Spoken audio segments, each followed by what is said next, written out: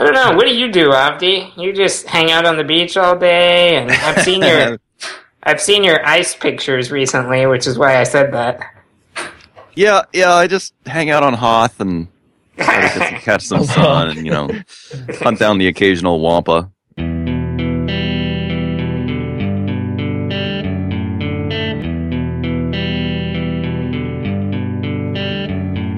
Hosting and bandwidth provided by the Blue Box Group. Check them out at bluebox.net. This podcast is sponsored by New Relic. To track and optimize your application's performance, go to rubyrogues.com/New Relic.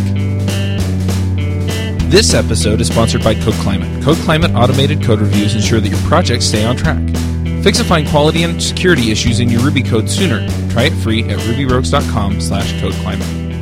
Does your application need to send emails? Did you know that 20% of all email doesn't even get delivered to the inbox? SendGrid can help you get your message delivered every time. Go to rubyrogues.com/SendGrid, sign up for free, and tell them thanks. Hey everybody, and welcome to episode 143 of the Ruby Rogues podcast. This week on our panel we have Avdi Grimm. Hello. James Edward Gray. Hello, everyone.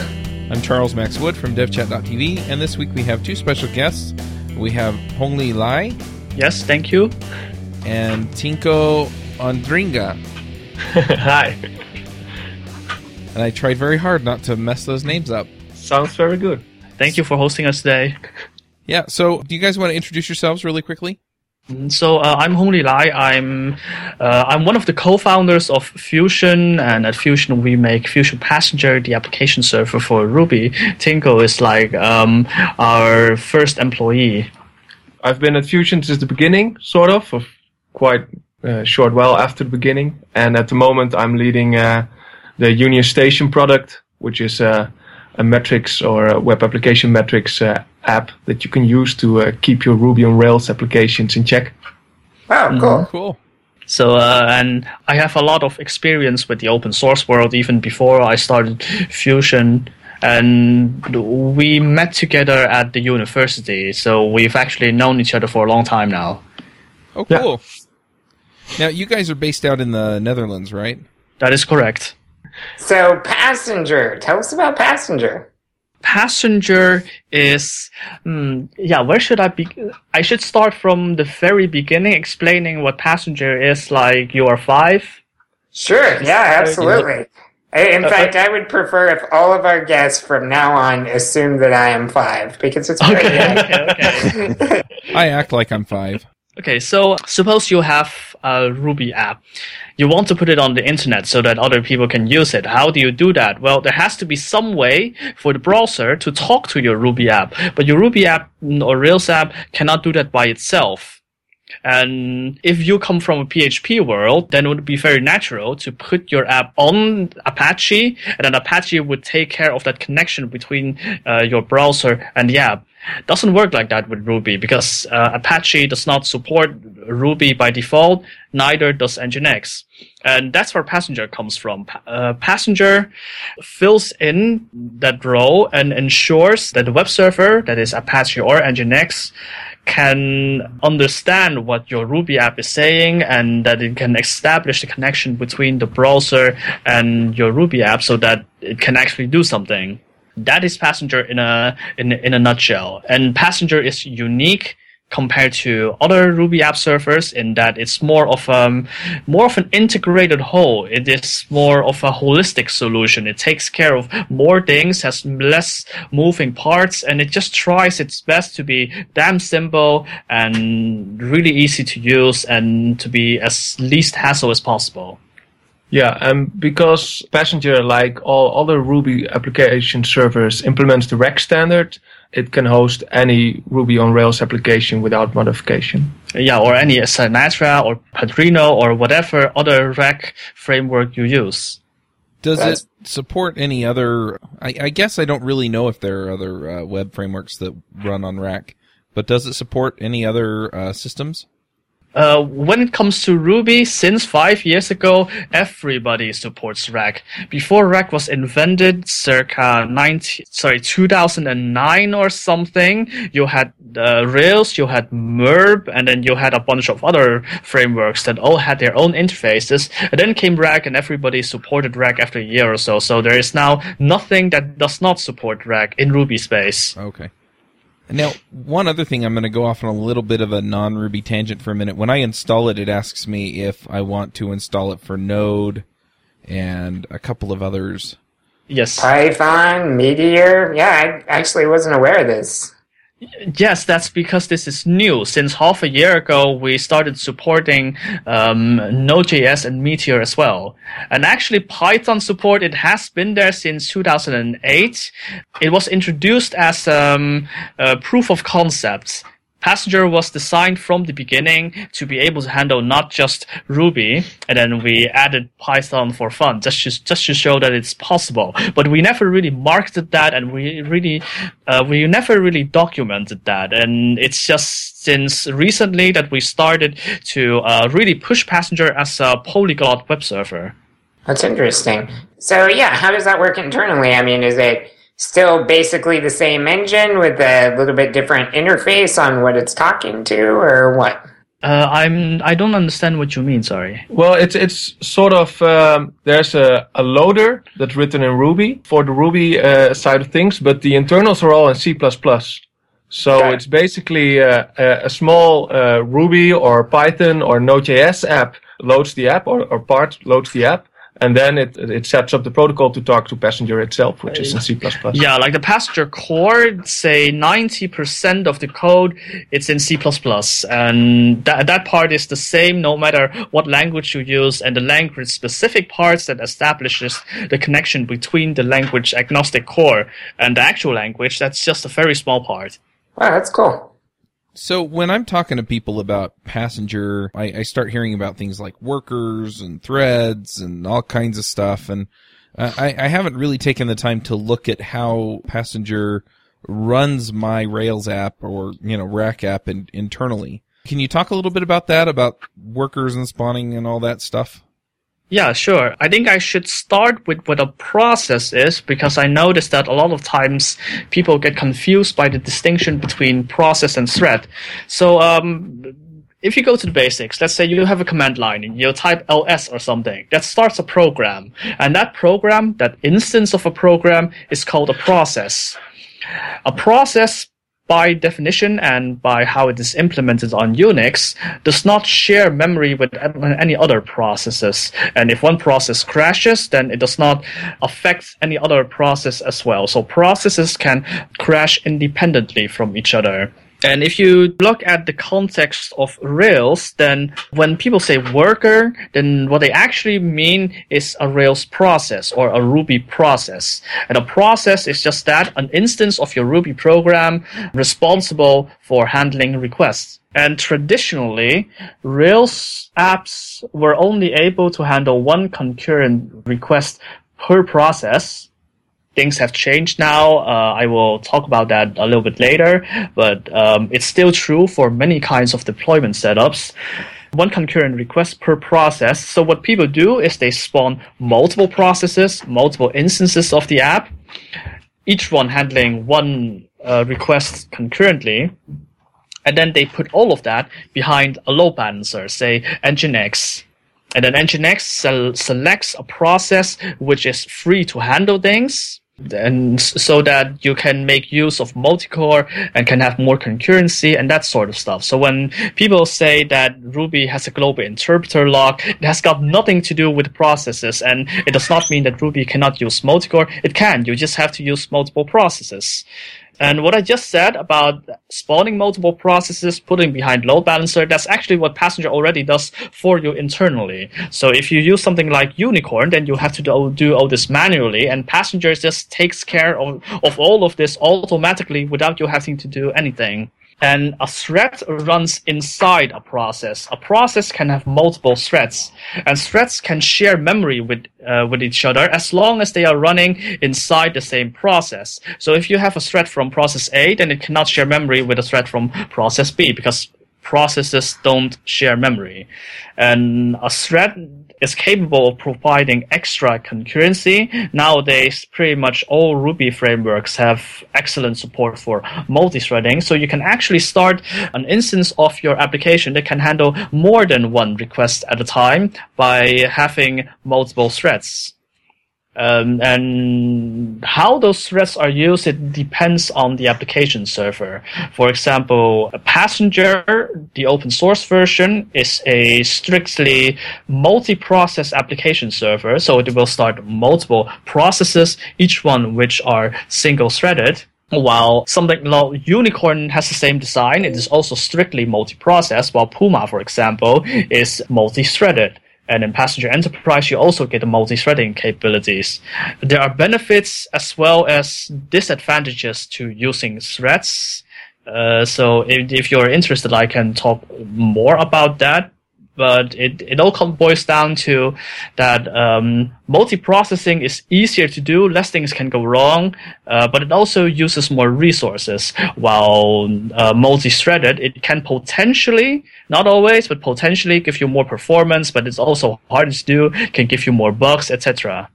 Yeah, we had quite a discussion about threads and processes with Jesse Stormer a while back, so I'll just put a link to that in the show notes so that people can go and listen to that if they want more in-depth discussion of all of that stuff.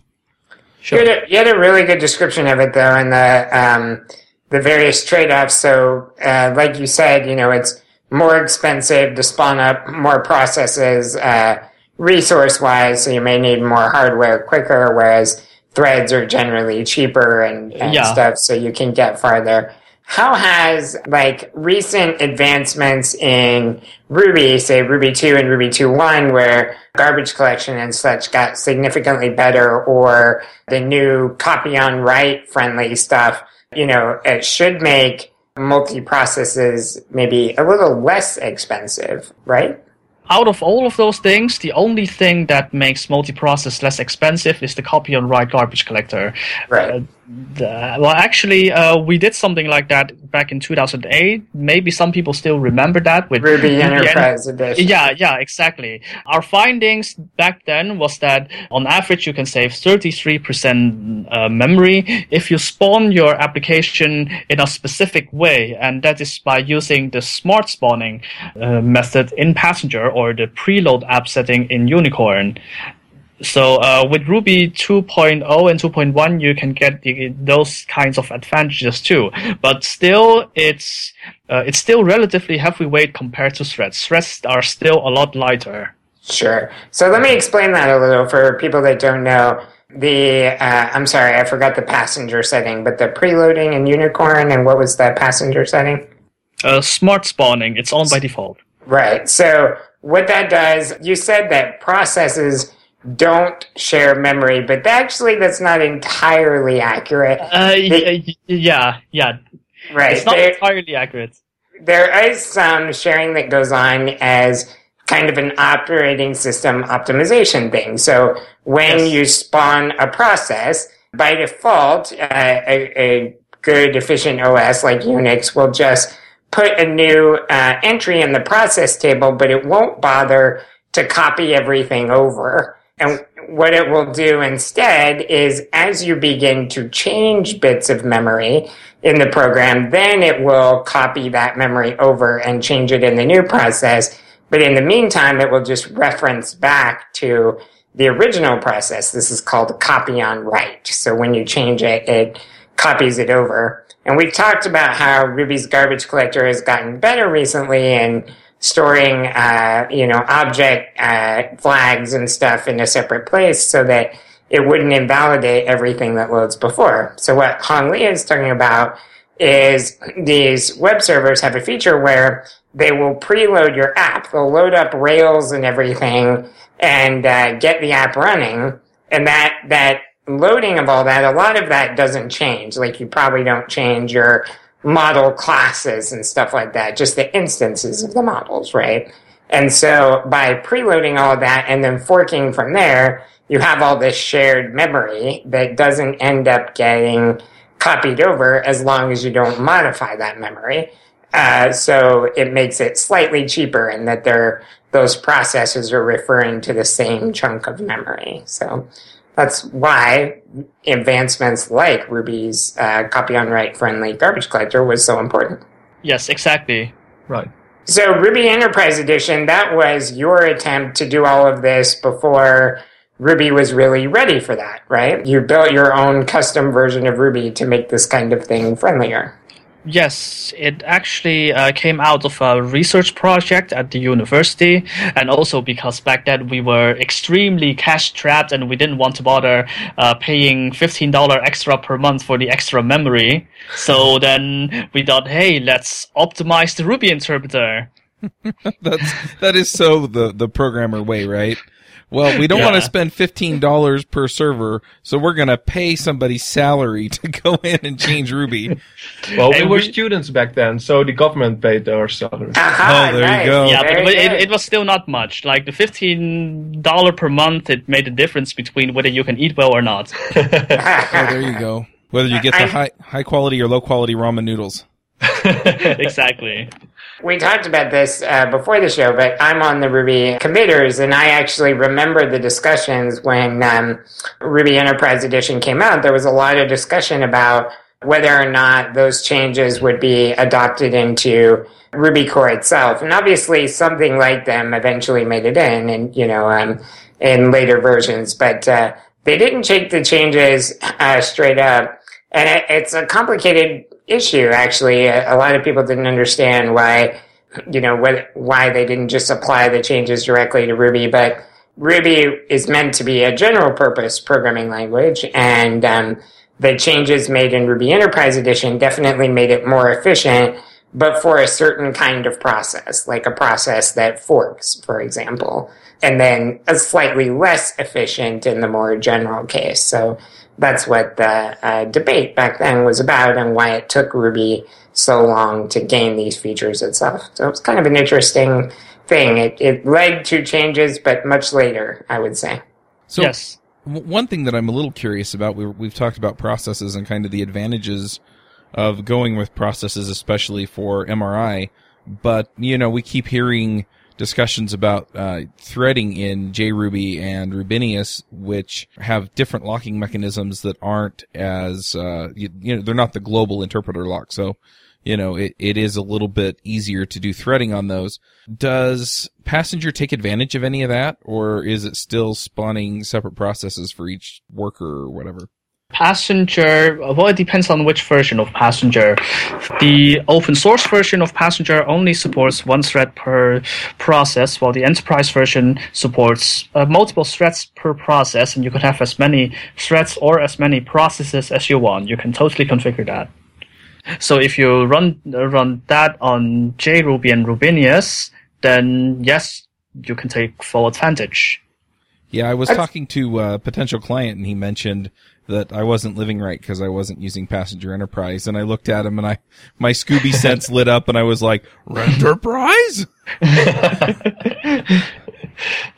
That's interesting. So Enterprise takes the combination of both. You can configure processes and threads, so you can basically have the best of both. Yes, it's hybrid. Ah, cool.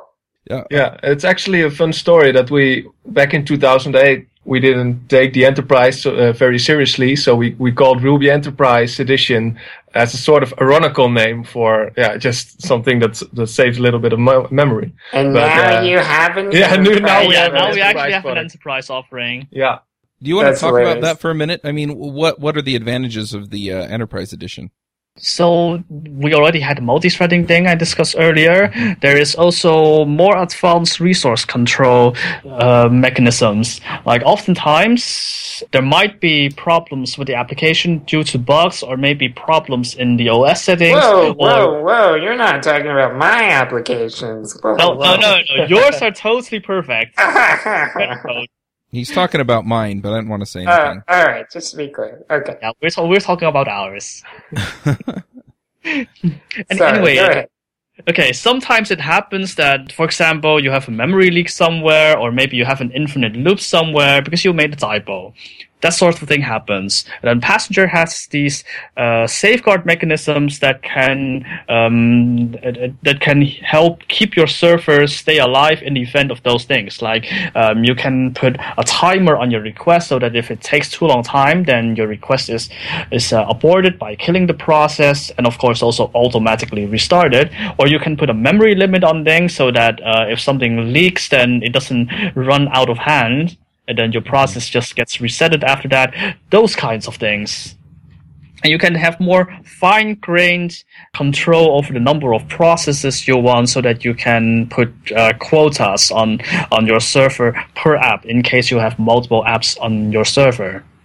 There's also the rolling restarts. Yes, rolling restarts it allows you to have better continuity for your website. Like if you do multiple deployments a day or something, then by using rolling restarts, your app will not suffer any downtime or delays during a restart. Can I clarify really quickly? So when you say rolling restarts, are you talking about the process of basically waiting for the worker to finish the request that it's working on and then restarting and then pulling the next request that it needs to handle? Yeah, something like I that. think they're talking more about how Unicorn will spawn a new master process and then let the old ones die off, which I think is what you were referring to, Chuck, and then new requests will come in on the new master, right? Yeah. When using rolling restarts, the processes will spawn in the background, and only when that is done, it will be automatically replaced with an existing process, and that is very quick, so that the user does not notice any of the restart time, which may take several seconds normally. Very nice. It's interesting.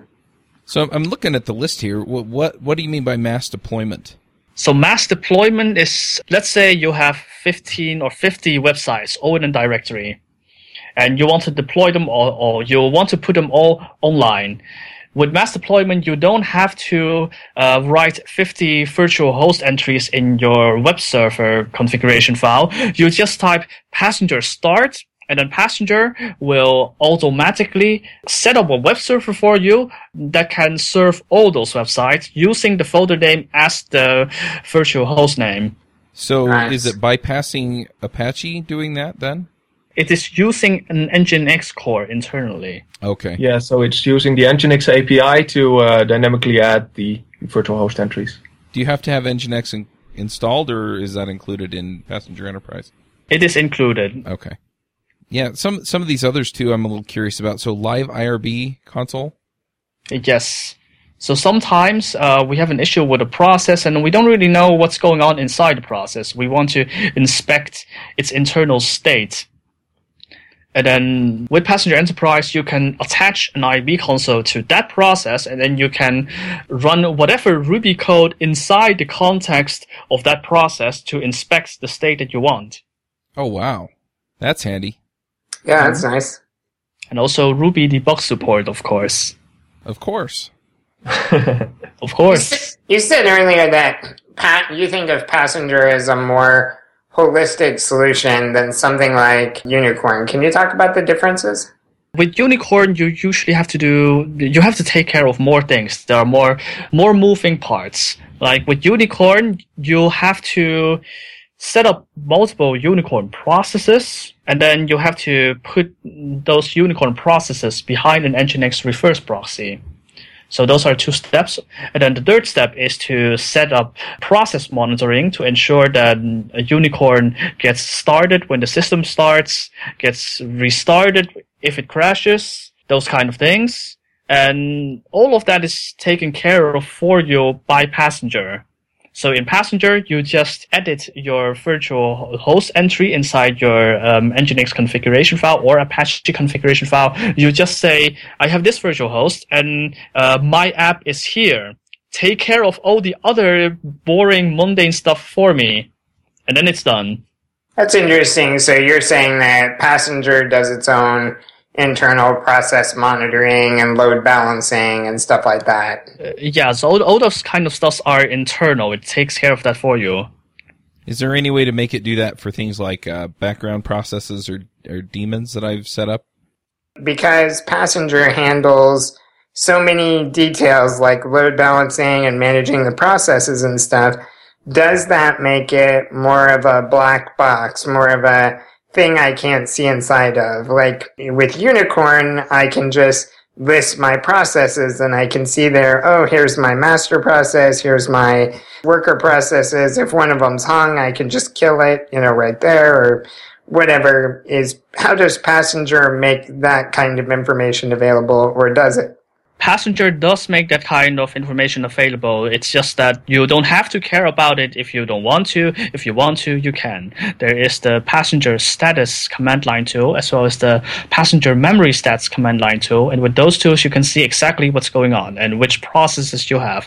You can even manually kill things if you want. Passenger will restart stuff. Nice. So one thing that I'm looking at here on the Enterprise page is that it says error-resistant deploys. Now, is that just the resource management, or? No, error-resistant deploy is a specific feature for the following scenario. Like sometimes you deploy a new version of your app, but that version has a bug in it that you didn't really notice before. And as a result, your app will fail to start. Mm-hmm. And normally, if you deploy a bad version like that, then it will result in total website downtime because then no new version of your app can be started. It fails already during spawning. And if you have the resistance option enabled, then Passenger will detect that. And it will refuse to continue with the restart, and it will actually set a flag on the application, and then he will remember the fact that it failed to start, and will refuse to spawn any further processes, and it will also refuse to shut down existing processes. In other words, it will try to keep the old version of your deploy running as long as possible, so that the website can be available for as long as possible while you fix the problem. Interesting. That's really interesting. So those kinds of features are really designed to maximize uptime. Right. Yeah. So the common theme of Passenger Enterprise is that we want to provide a service to people who are building apps and do not want to focus on any sysadmin stuff, or as little as possible. Yeah. Now, that is one other thing that I'm a little curious about, and that is that with systems like PHP, you mentioned at the beginning of the show, the shared hosting and a lot of the other hosting options out there, I mean, there are just a ton of them. And with Rails, it doesn't seem like there are quite as many because there's some level of setup. I mean, even with Passenger, you have to go and install it on the server because most of the time it doesn't come with it. Do you think that Passenger or Passenger Enterprise may contribute to that becoming a little bit less of a hosting story, and it just becomes a common thing to have Passenger installed as well as mod PHP or whatever? Passenger is actually already installed on many hosting platforms. For example, DreamHost has been using it since almost day one. We explicitly designed for DreamHost. And there are many other hosts out there. I cannot remember them by name, but I know there are many others. In cases where it's installed, you just have to activate that particular Apache or Nginx module, right? Yeah. You can, if Passenger is installed, you can just add the line Passenger enabled on to your Nginx configuration file, and it will work. Cool. So it's just a single line to activate it when it's installed. But yeah, the PHP has a huge advantage because it's integrated in Apache, and Apache is installed on so many machines by default. Right. So that's it's always going to be one extra step.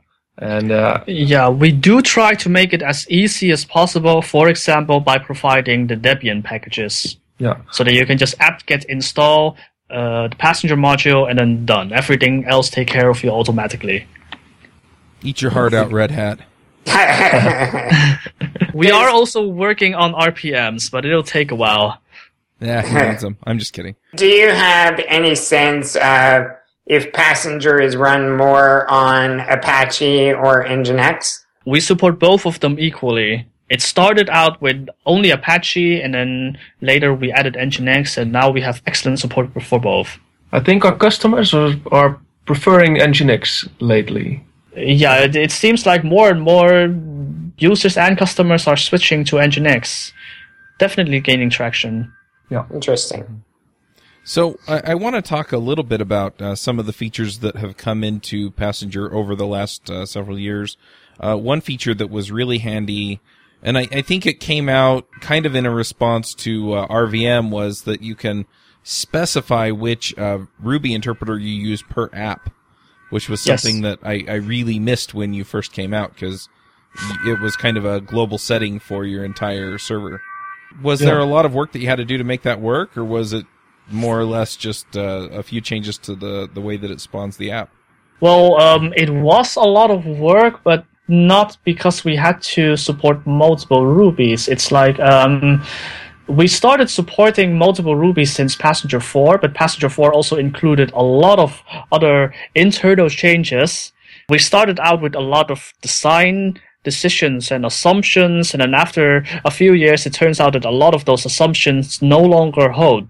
So we had to change a lot of things, and the result was Passenger 4 has a much better internals and much more features, much more language agnostic, and that's also how multiple Ruby versions are implemented.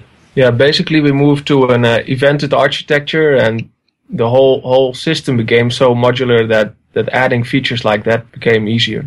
What features are you looking at adding now?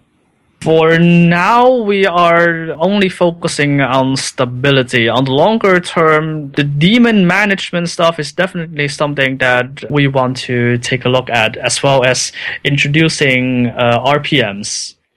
Yeah, and we're also busy trying to penetrate the Node.js market and the Meteor market. So there's we have actually had some good response from the communities of Node.js, and we're working together with them to make it a cool experience for them. So these are our plans for now. We don't have anything super long term yet. You keep mentioning that you're working on stability. Where are the stability issues with Passenger? Because I run it and I don't have any problems with it, but generally I'm not running things that are all that complicated or get that much traffic. So the stability issues are just whatever issues people report on our bug tracker. Uh-huh. Yeah, so we have a lot of customers with completely different setups and different applications, and people will come with the weirdest platforms, and sometimes there's operating system bugs we have to work around. Sometimes there's just weird applications that do stuff a bit different, and it's mostly getting Passenger to work with every environment that our customers use. Yeah, Passenger is written in C++, and it's pretty low-level software, so a lot of things at that level can go wrong. And although the main use case is tested pretty well, a lot of people have strange I/O pattern or strange traffic patterns, and then that can trigger edge cases where things don't work so well, and we just want to make sure all those stuff works. It's really cool. I mean, I like the dedication you have to making it as robust as possible and just trying to, make it so everybody has a solid experience on it. I think that really pays off, when you're using the software. I know when I've installed it and gone through, it's just been, so easy to get going with, and put up. And even when I do have something wrong, which is, pretty much always my fault, it pops up, these great error pages and stuff telling me exactly what to do, Oh, yeah, I love those error pages. I don't love seeing them, but I love the information that's on them when I get them. Yeah. It's usually something like, hey, dummy, you forgot to blah, blah, blah. Yeah. Please go do this now.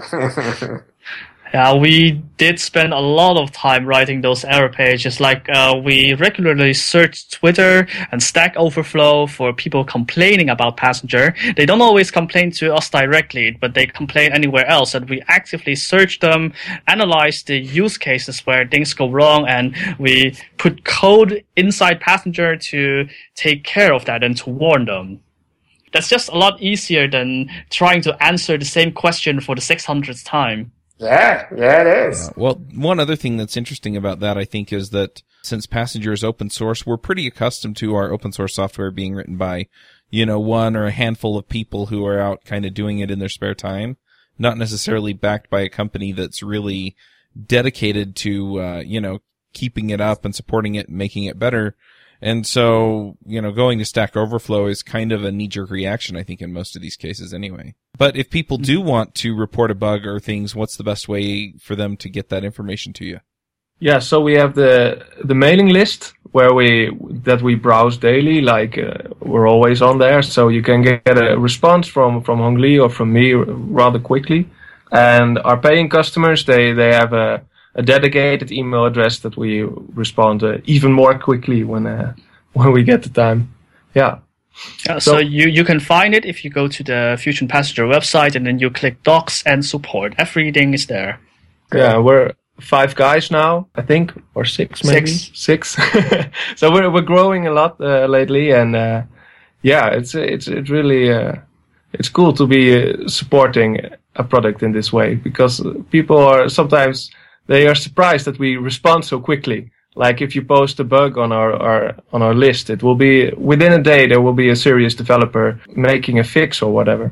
So and we're experiencing that there's a demand for this. Like there's been this sort of feeling in the Ruby community or at maybe the Hacker News community or whatever that the Ruby community is shrinking or that it's becoming less vocal. But we're actually experiencing that the Ruby community is still as large as it was, but it's also becoming more serious. Like there's bigger businesses in our customer base. We see that when we launched back in 2008, most users were like single server or few servers, except for the startups that hit it big. But there's a lot of, small people that used Ruby on Rails. And in the past few years, the customers just got bigger, and now we're serving multiple enterprise customers, and like it's become a really serious business, the Ruby on Rails world. Yes, it's maturing a lot. Yeah, that's a good point. It's good to hear. No, I just want to say I think it's pretty cool. I mean, it's neat what you've built. It's fun to use and play with, and thanks for doing that. It's awesome. No problem. Thanks for using. Yes, pleasure is all ours. All right, well, let's go ahead and wrap this up and get to the picks. James, do you want to start us with the picks? Sure. I've got 3. Let's see. First, I do this tactic all the time, and I have never written about it or anything, and then I saw that Ernie Miller wrote it up on his blog. So this is the 7 lines every rig file should have in it for your gem.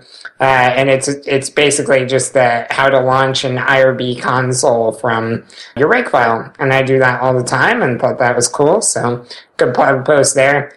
Another blog post I enjoyed recently, we talked a little bit about Sinatra on the show today. This was a post about how to structure Sinatra applications, which I think people often bring up as one of the complaints about Sinatra. In Rails, you have the kind of provided structure, and how are you supposed to structure Sinatra? And this article has several ideas in it, but really the main one is that you can build these little modules or apps and then just mount them under another app, and that gives you your kind of hierarchical structure, much like Rails. So it's a cool read if you spend any time building Sinatra applications. And then finally, I've been playing some new iOS games. Adam Keys told me about Lost Cities on the iOS, and he and I have been playing a few rounds of that. That's great fun. If you've never played the card game, it's really good and simple, but it's kind of maddening with the choices, and you end up watching the time and trying to squeeze out as many moves as you can in the time allowed. It's pretty addictive. Now, this is one of those few games where I actually think it's a little bit better on the iOS, because in real life, if you want to know how many turns you have left, you have to count the number of cards left in the deck, whereas on the iOS, it just tells you the number all the time, and it keeps a running score, whereas in the real game, you typically count it at the end, so it's easier to see how you're doing as you play. So, yeah, Lost Cities on the iOS is pretty fun. Okay, those are my picks. All right, well, I've got some picks. The first one is a game called Relic Runners, and it's a lot of fun. Basically, you're building. It's kind of a mix between Lost Cities and Settlers of Catan, is the best way I can describe it. It's a lot of fun, but basically you run from, or you have your game piece move from spot to spot, and you're building roads or trails. And anyway, what you're trying to do is you move to the temples, and they give you special abilities, and then you eventually, when the temple is completely excavated, then you have a relic that you're trying to get, and so you have a way of moving that you can use to get those. Anyway, it's a lot of fun, so just take my word for it. It's a kind of complicated game to explain on a podcast like this, but we really enjoyed it, and so I'll put that up there. One other pick I have is, and I've picked them before on the show, but they made my day or my week last week. It's Hover.com. Now, Hover.com is my domain registrar. I finally got to move everything off of GoDaddy. GoDaddy just makes me crazy. It's a great day. Anyway, what they have is they have a valet service that will move all your domains over for you. So I just went and changed my GoDaddy password and gave it to them. They went in, they moved all my domains over. You, as the listener, probably didn't even feel it move when RubyRogues.com moved over. And that's because they set up all the name servers, they copied all of the records over, and just made it happen.